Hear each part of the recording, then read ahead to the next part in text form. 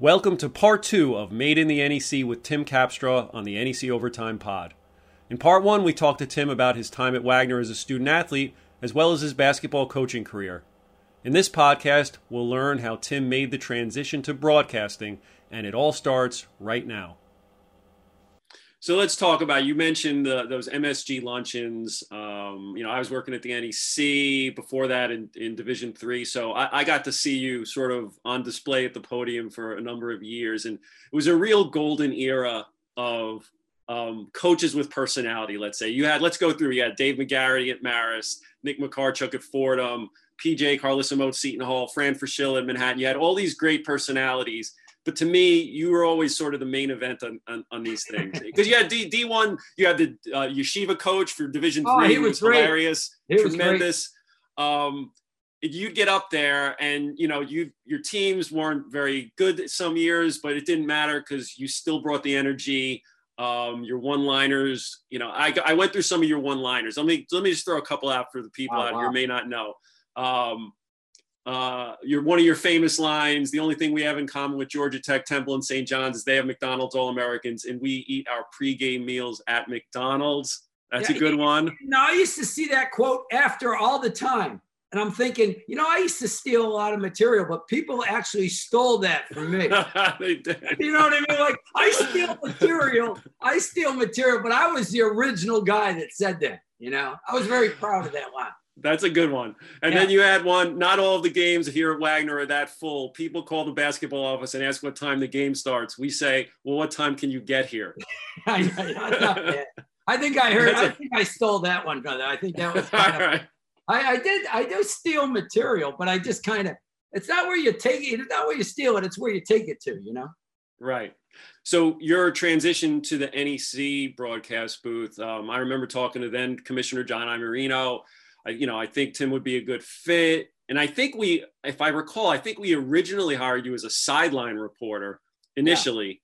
Yeah. And then you transitioned to becoming a color analyst. And right off the bat, you got to work with some real good play-by-play, like Dave Popkin, who's still going strong, Paul Dottino, Bill Daughtry back in the early days, who was a big MSG anchor, who did some of our games. And from the start, you were very, we liked that you were very effortless on the air, and your personality, you carried it from speaking in luncheons in front of people to people at home. And it was it seemed like an effortless transition, but I know you worked really hard at it. What was your planning like for games back then?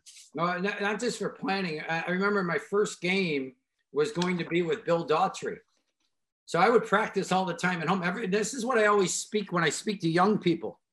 I say, you want to look like you're a natural, but you're not a natural. Nobody's a natural. So you need to practice so hard at home. This is when I'm fired right now. I'm fired from Wagner. I'm going to do, I had, my wife reminds me of this. I had a VHS, a VCR, with a video equipment. I had video equipment in my room. I would practice reading the newspaper and talking into the camera every day. I would have games playing. You'd have VHS tapes and you put it in games, and I would practice. Everybody told me you got to say why things happen. So I would practice that.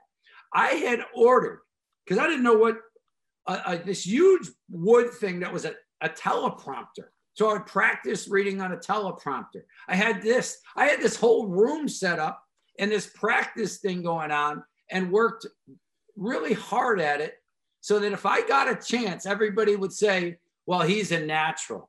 Because it's hard to go from communicating in front of people or just talking to going on camera. It's a weird feeling. So I would try to simulate, even put things around the camera that I was using that made it look like a TV camera. So I would get used to develop the comfort. And I just wanted you to know, it didn't come as easy as people think. You have to work at it. And then I remember doing a few games and then asking Bill Daughtry, could I go over to his house? I went to his house in Union, New Jersey, and practiced to be ready for the game. But I remember trying I remember that I tried too hard in the beginning, you know, like I just tried to, my voice, I would try to do something with my voice. I would try to do something like, and that never works. But you don't know that, you know, and then you just hope that you get enough reps and you keep working at it, that you can be sometime comfortable doing this, because, you know, it's almost like becoming a head coach. You don't know who's going to be good on TV or radio or whatever until they do it. Yeah, you know, you could think some guy that's really good, funny on or hanging out, a great personality. But sometimes it doesn't translate as well to TV. And I had worked really hard. I was really fortunate. And again, I got the opportunity because of the Northeast Conference. While, you know, or very early on, we tried to come up with a brainchild of how we could show your personality. So we devised like two mad scientists holding court with Tim Capstraw. Okay, so for people who are newer fans who don't know what this is, you and me worked harder on this than pretty much anything we did in our lives at that point. You did. We're writing scripts, we're buying props, we're thinking more and more absurd storylines. It's a halftime show where it's you and two players, and essentially every theme of every episode was the same. We'd start serious, then the players would try to make you look bad. And that was the formula, and you just ran with it. Would that be an apt description of what Holding Court was about? Yeah, that was the formula. I don't know that we meant to do that, but in the beginning, we wanted to bring the person, and we wanted to make sure that the personalities of the players were the most important thing, you know. And it's amazing to me that how good, that was the key to it, that the kids were really, really good. And if I could set it up and they could do their thing, and then at the end, they'd usually crush me. And that was really the formula that began. I think it began because the first one I did was at Wagner. And I think a player named Jeff Clotter, it would be funny if he just destroyed me or something like that. Right. You know, like I said, well, you know, hey, I think I said something like, hey, Jeff, you guys miss me? And he kind of looked at me, go, no, you know, or something like that. So that kind of adopted the formula of that. This guy's really good at getting crushed. I'm a natural at being abused by and it was fun. It was clever. It was great. It was honestly more, but here's the other thing. When it was bad too. Let's be honest. Ron. Oh, we had some stinkers. For sure. We had a couple. It was awful. There were some, when we bombed, we didn't play around, but the amount of good stuff that we did. And again, when it bombed, it was because I tried too hard. When it was great was when the players owned the broadcast. We got to know things about them, whether they sang, they communicated, they told us about different things. And it's funny how thinking about Holding Court comes up in my brain a lot. You know, like, you know when it really comes up all the time? Every time the Nets play the Sixers, right? Embiid's from Cameroon, right? Joel Allen. Right. I know where you're going. We had this thing where, what was the player from FDU, the real muscular guy? Chris Ekway. Chris Ekway was from Cameroon, and I was talking to him about Cameroon, and they didn't have basketball courts, and we did this whole thing on support Cameroon basketball. Remember, I was trying to lift a weight or something. You were pumping weights with Kennedy Okafor and Chris Ekway. Yes. And Chris Ekway was support Cameroon basketball. And I can't help but think that Joel Embiid was probably 8 years old at the time, maybe younger. And here he was coming up through Cameroon. And, you know, comes up in my brain quite a bit with that. So we had a lot of fun. There was you dressed up in your nerdiest outfit and you got coached up by Ray Martin at LIU, if you remember that. Who would have done that?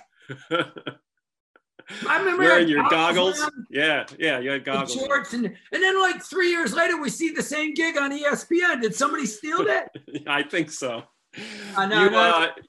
You had a lounge lizard act with Rasan Benton from St. Francis, PA. He played the keyboards, and you were just doing your Vegas character. We did that. Really? I got to see that one. I forgot that one. And then the annual Valentine's Day poem that you had the players read. Do you remember what the poem was? Yes. Roses are red, violets are blue. When I dunk, I think of you. And I would always start crying, right? Yes. It was a beautiful, emotional. I didn't say that. The player would say that. The players would say it. They would send it out to somebody. And it was so bad, it was good. You know what I mean? That would, and then because the players got, again, it was about the players being unbelievable. You know, like Jarvis Mitchell is this really tremendous AAU women's coach in the country right now, who's always saying positive things. Like really, he's got tons of followers and all that. He's really an amazing guy. But I remember him just crushing me, you know, or Diedrich Dye became a really good friend of mine. He's worked my camps. He's an unbelievable teacher in New Jersey. And what a brilliant guy. He playing the guitar, and his song had to do with what a horrible coach I was. You know what I mean? Like, that's funny. You know. All right, so let's go through the our tour de force, the Survivor episode, which actually got us some publicity. Okay, so we're going to close out Holding Court talking about that. So there was planning. Survivor was the really hot show at the time. It's like still on now, but it was like 20 years ago. Survivor was red hot on CBS, and we worked for weeks on a show where before a St. Francis Brooklyn Wagner game, we had Greg Nunn of St. Francis, we had Diedrich Dye of Wagner, and then we imported on an off day Jarvis Mitchell, who you just talked about from FDU. Paul Dottino drove him to the Spiro Center. We set up their room upstairs.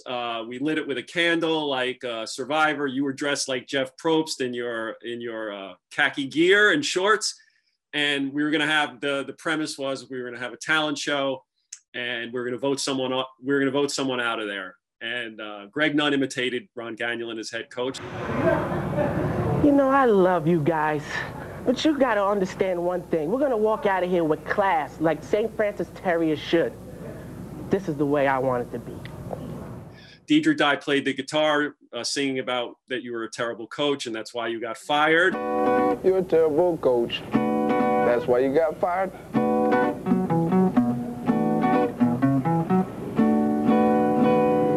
Dirty. Impressive.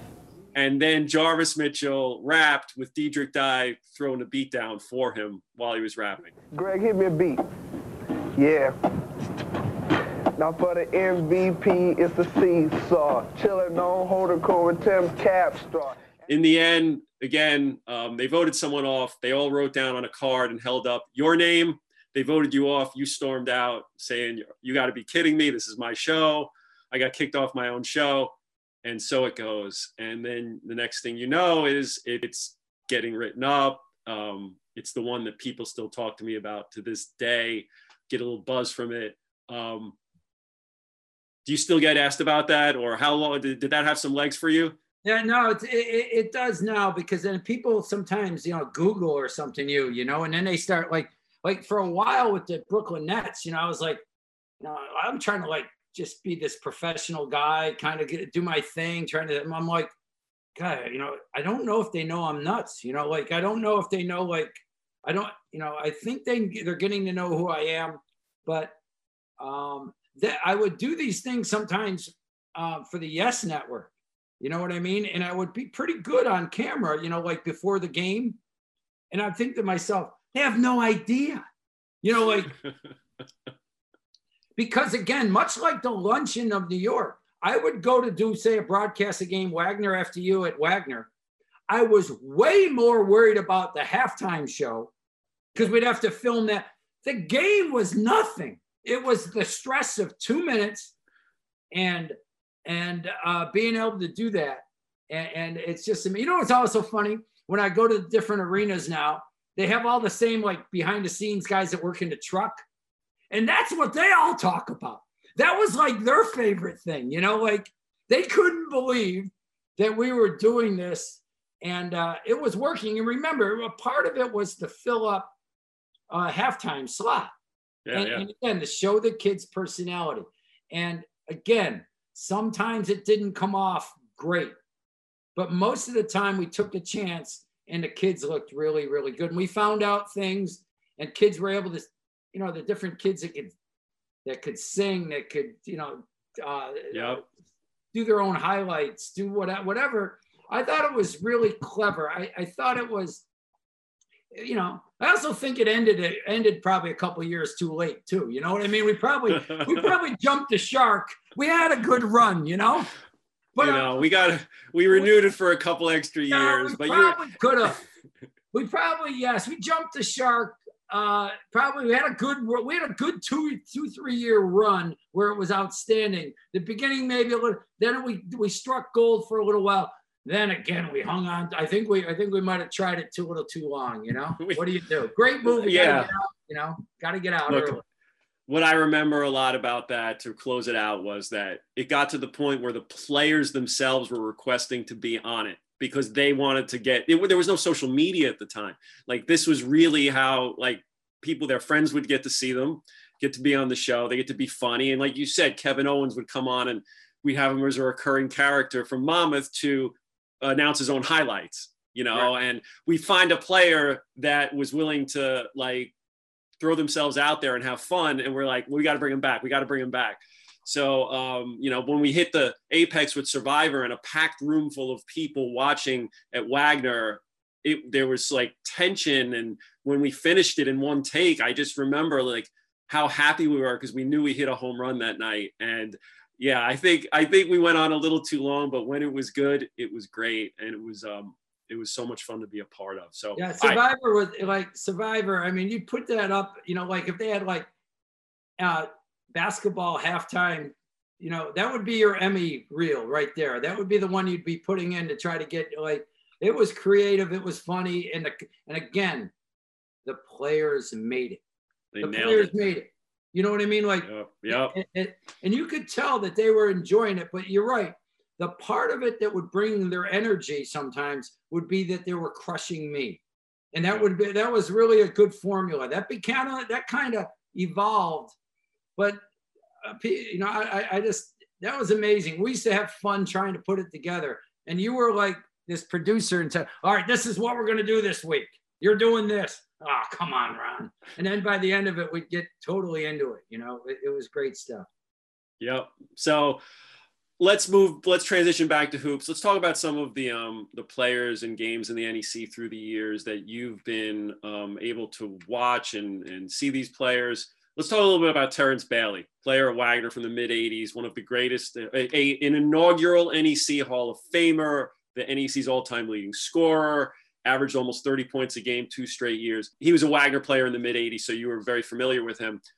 I want to, now that I have you on, I want you to tell the story about the Terrence Bailey dunk that you've told me, but I think it would be great to get out there to NEC Hoops fans. No, understand that now that I've been in the NBA for 18 years, right? 18 years. And people always say, well, you know, what's the greatest dunk you ever saw? And they're like, no, well, I'll be honest with you. I think it was like 1983 or something, 84. Terrence Bailey dunking over Rick Smits. Another Hall of Famer, NEC Hall of Famer. NEC Hall of Famer, maybe 10 plus years pro, maybe an all-star in the NBA, 7'4", Rick Smits. Now, the only thing I can tell people to compare it to is think of Vince Carter dunking over Frederick Weiss in the Olympics. But make Vince Carter 4 or 5 inches shorter and make Frederick Weiss 2 or 3 inches taller and make the height of the dunk higher than that. Like, talk about dunking over somebody. I had never seen it. It was like a broken play, much like the Vince Carter play. If the ball ends up, this is at Marist. It ends up at half court. I have seen Bailey crush dunks like I've never seen a player, and still haven't. There was nobody that dunked like him in the NBA right now. Maybe Aaron Gordon does when he did those things, those tricks. But as far as force of a 6'1" player dunking the ball, Terrence Bailey would dunk go full to dunk the ball, and immediately go into a tuck position because his head would hit the backboard if he didn't. That's hard to do. And then like, that's scary, right? So anyways, loose ball, half court. He's coming in. The other guy back is Rick Smith. So you're saying, no way will he try this, will he? And I don't know if I said no way, because you got to kind of know Bailey at the time. He just went up. And I'm not just telling you he went over him.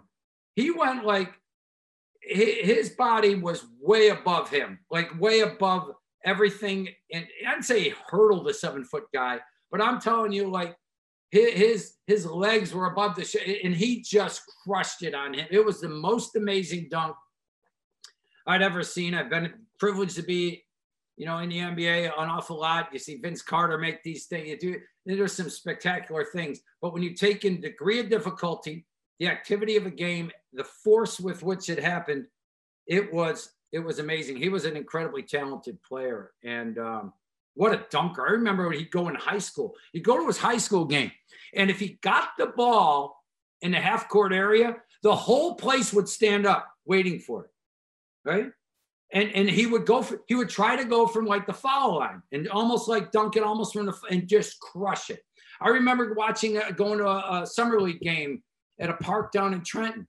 He dunked it from the foul line and the game ended. They just the game just stopped. We're not playing anymore. Everybody went home.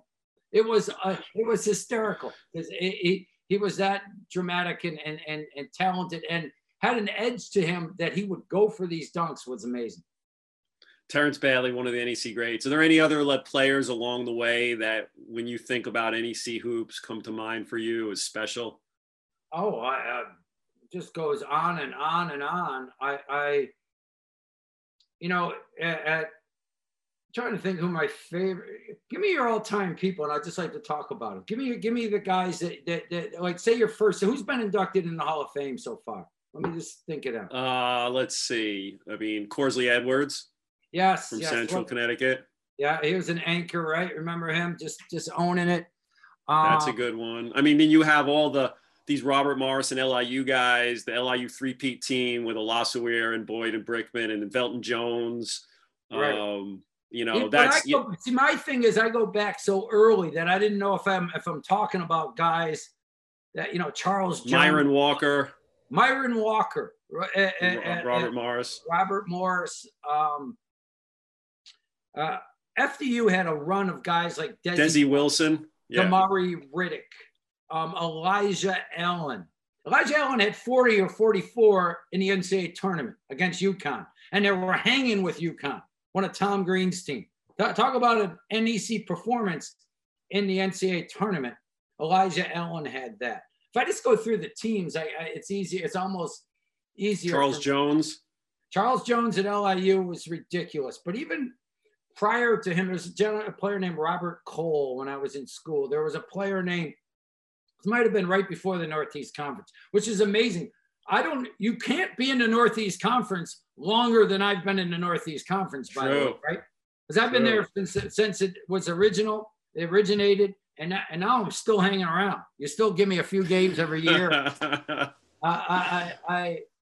Listen, the amount of players is ridiculous, but probably at Wagner, Bailey, but then you go to Jermaine Hall and you go to those guys too. But then along the way, and even Ryder won those 2 years. Suber was great. Charles Smith, Deion Hames. Yeah, these teams were good. These teams were good. Mount St. Mary's, their slew of guards that Jim Phelan had. Think about that. Chris McGuthrie. Talk about a coach, Chris McGuthrie, Kevin Booth, even before that. Yep. They always had great guards. And I remember Jim Phelan, talk about being ahead of your time, talk about having unbelievable coaches. Jim Phelan would talk to me about, you got to get yourself a lot of guards and you got to let them shoot. You got to let them shoot from far. And I'm saying to myself, that's pretty much what the NBA does every game right now. Yes. You know what I mean? That's kind of what everybody's adopted 30 years later or 20 years later was exactly what Jim Phelan was coaching at Mount St. Mary's for how many years he was there. What a brilliant man way ahead of his time. So before we wrap up with your post, your outside the NEC life now, what makes NEC basketball so special to you? Oh, first of all, it's like we said in the beginning, where you choose to go to college is life-changing. It's the biggest decision of your life. Everything changes from that. Everything changes and everything grows from where you decide to go to college. Northeast Conference sports, I think, are the perfect blend of student athlete, and you get this one special ingredient that you might not get everywhere else. The student body that attends your games are your friends, are people you know. The schools aren't so big that the people cheering for you aren't people you don't know. There's a familiarity about it. There's a beauty about it. There's a challenge. And once you're in your league, nothing else matters. You know what I mean? I think it's brilliant how the NCAA tournament is actually set up. Because yes, you have this 300 something teams, but really it's only the 12 or so that you are competing with at that time that matter.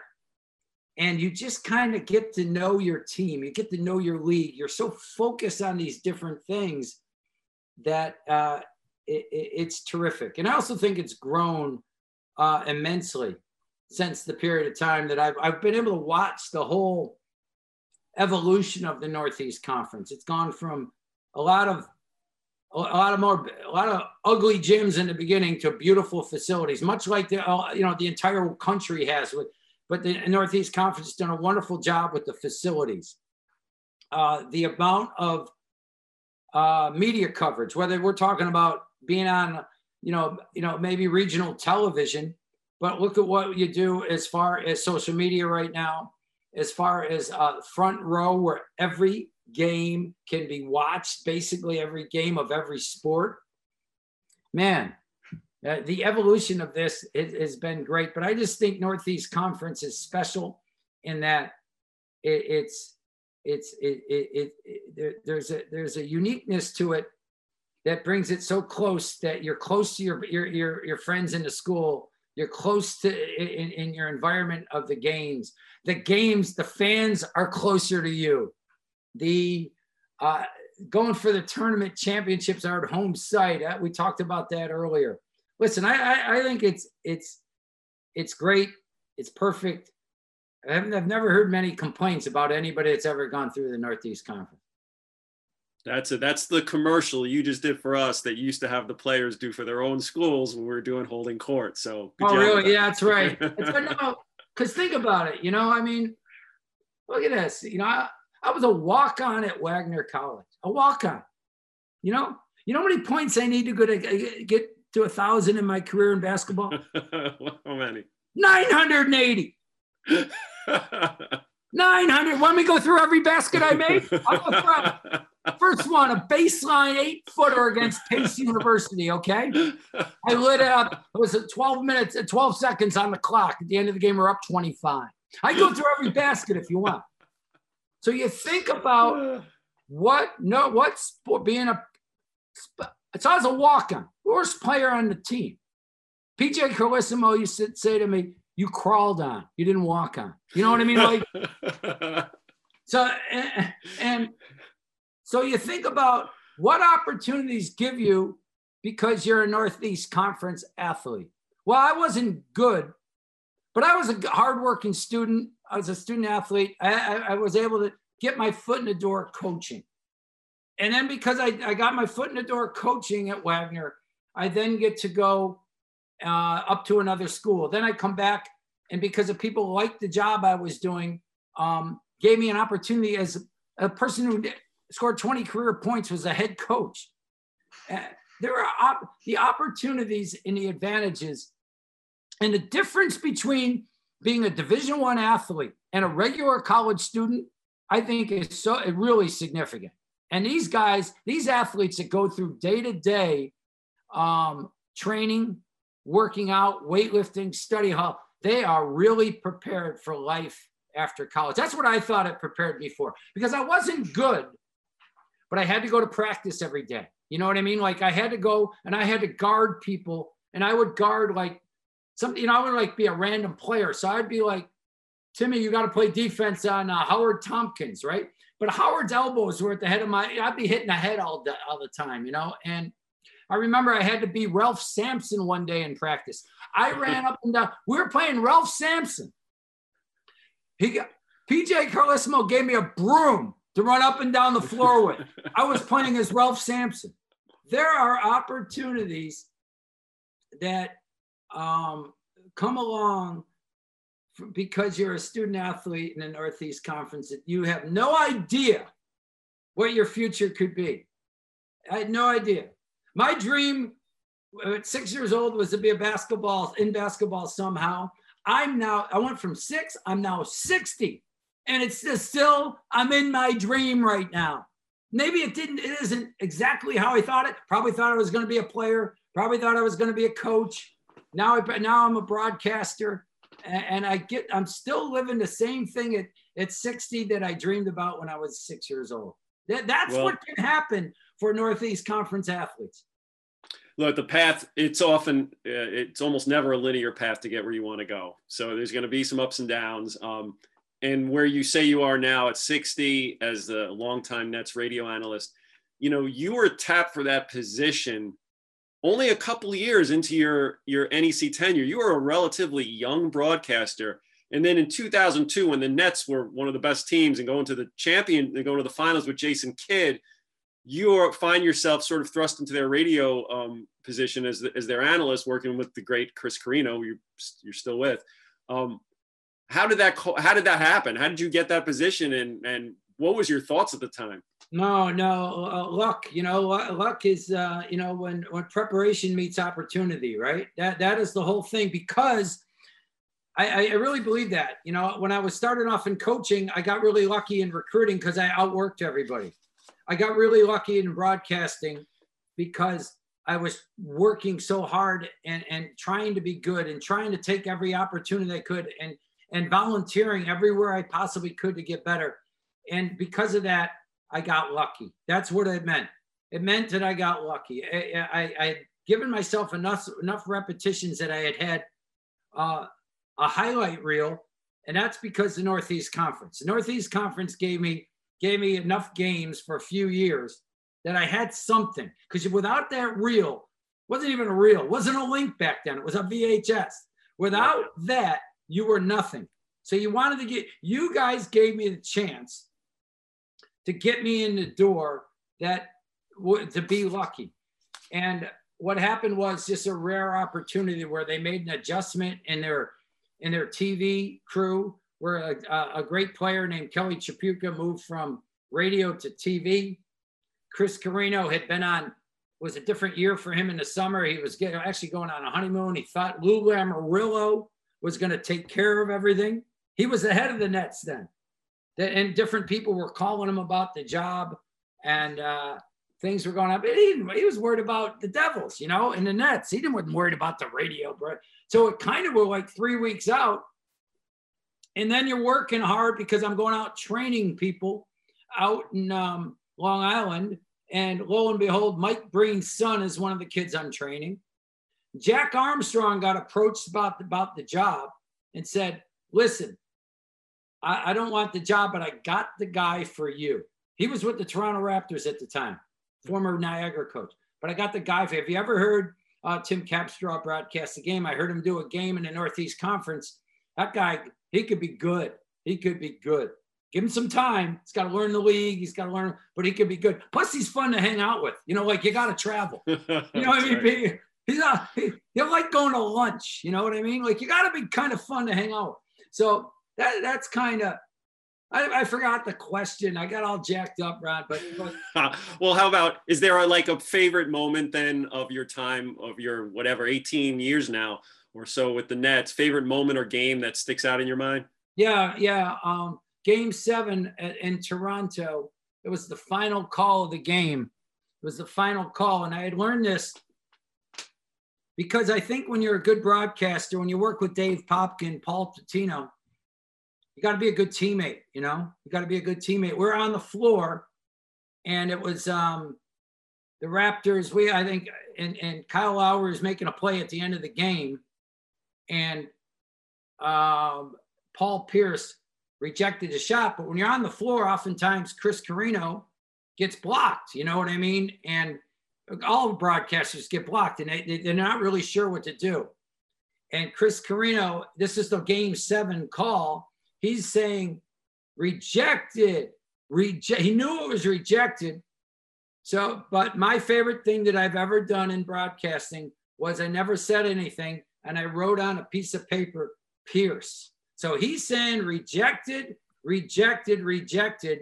I write down Pierce, and he goes, Paul Pierce rejected the shot. That's my favorite thing I've ever done. And it wasn't a word. It was something that I knew enough to stay out of the way and to help be a good teammate.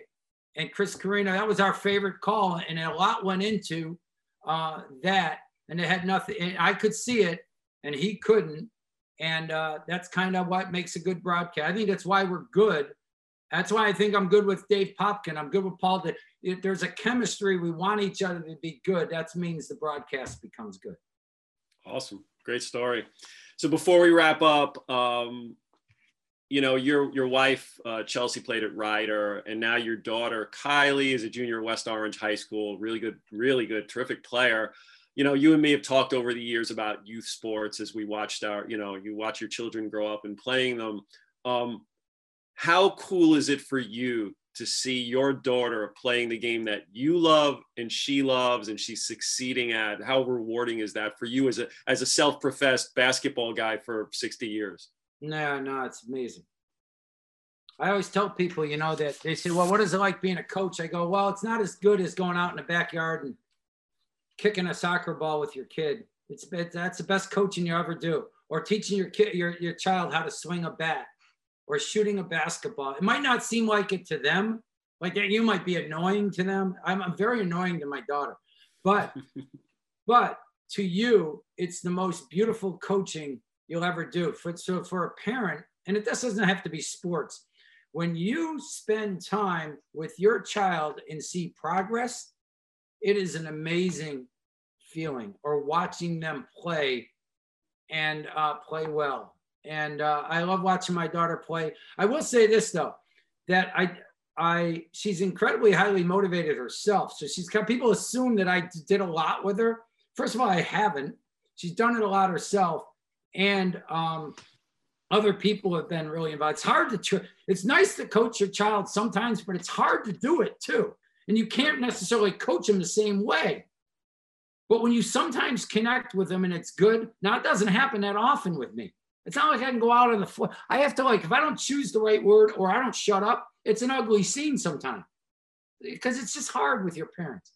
But you're right. It's a beautiful feeling. I'm proud of it. And she's a really great kid. And that's why this stuff is fresh in my mind right now. I'm trying to, about colleges and stuff like this. Is a weird time for young players right now, whether it be in college or high school. Things are moving along quick in high school, but it hadn't had the same rhythm, right? You used to play your season, maybe play a travel of AAU, then you get another season. You don't even, it's all kind of meshed in right now. And it's a weird time. So you're trying to find your way through it. But I'm like yourself, watching your son play soccer or watching, or any parent or anybody watching young people play, it doesn't get any better than that. And yet you don't want to be that parent that you got to just practice holding it in, like you care a lot, but you can't act like you care that much. You know what I mean? Like, I know what you mean. But inside, you don't want to be that parent, and a couple times I was a little bit that parent, and I totally regretted it. And my daughter, she'll let me know too. Just shut up, just right. It's great. You treasure the time because it does go quick. Last question for you. Last 2019 NEC Media Day at Barclays Center, you did a great job addressing our men's and women's basketball student athletes. Great message. It's been a rough year for them. It's been a rough year for everyone in 2020, trying to stay positive and now get back on the court still in the midst of a pandemic. what would be your message to NEC student athletes at this time as they prepare for the 2020-21 season? No, I think sometimes when you're around other student athletes, you forget how special you are, because everybody's a student athlete, right? But most of the time, if you're a basketball player, you're a football player, you're in the, I don't know, it could be the 1% club, right? The 1% club that gets to go to college to play, right? Or maybe it's 3%, but you get the point. Don't forget how special you are as a student athlete. Don't forget, just because you happen to be around other ones, so you're forgetting. But remember, there were hundreds of young people in grammar school, in high school, that wanted to be you, that want to be in your position. Do not forget that. But the reason why you are able to be this good of an athlete is because you were self-motivated. And that's what you have to be maybe a lot of times right now, is continue to be self-motivated and understand that inside with you can outwork people. And that's the advantage you gain through sports. You learn how to work hard, work on your own, train yourself. Yes, you have coaches, but be that inner person and remember how special your situation is, that you are in college right now and you are a student athlete. Fight through it. Much like you hear the words resiliency, adversity, and all that stuff with your coaches, this is your life that you have to be resilient with right now. You have to face adversity. And again, I believe that you will, because again, you're in that club, man. You made that club. You made that 3%, that 2%, that 1% club that worked hard enough, worked long enough, and stuck with it to get yourself to the Northeast Conference. So keep doing what you've been doing and don't lose that type of focus. It's a tremendous message right there, ladies and gentlemen. This was Tim Capstraw, certainly born and bred, and as we say now, made in the NEC. 40-year history for Tim in the conference as we celebrate our 40th anniversary. Yeah, I got mileage, man. Holy cow. Once again, former NEC student athlete, coach, and longtime analyst, Tim Capstraw. He's made in the NEC, and he's joined us on today's NEC Overtime podcast. Thanks.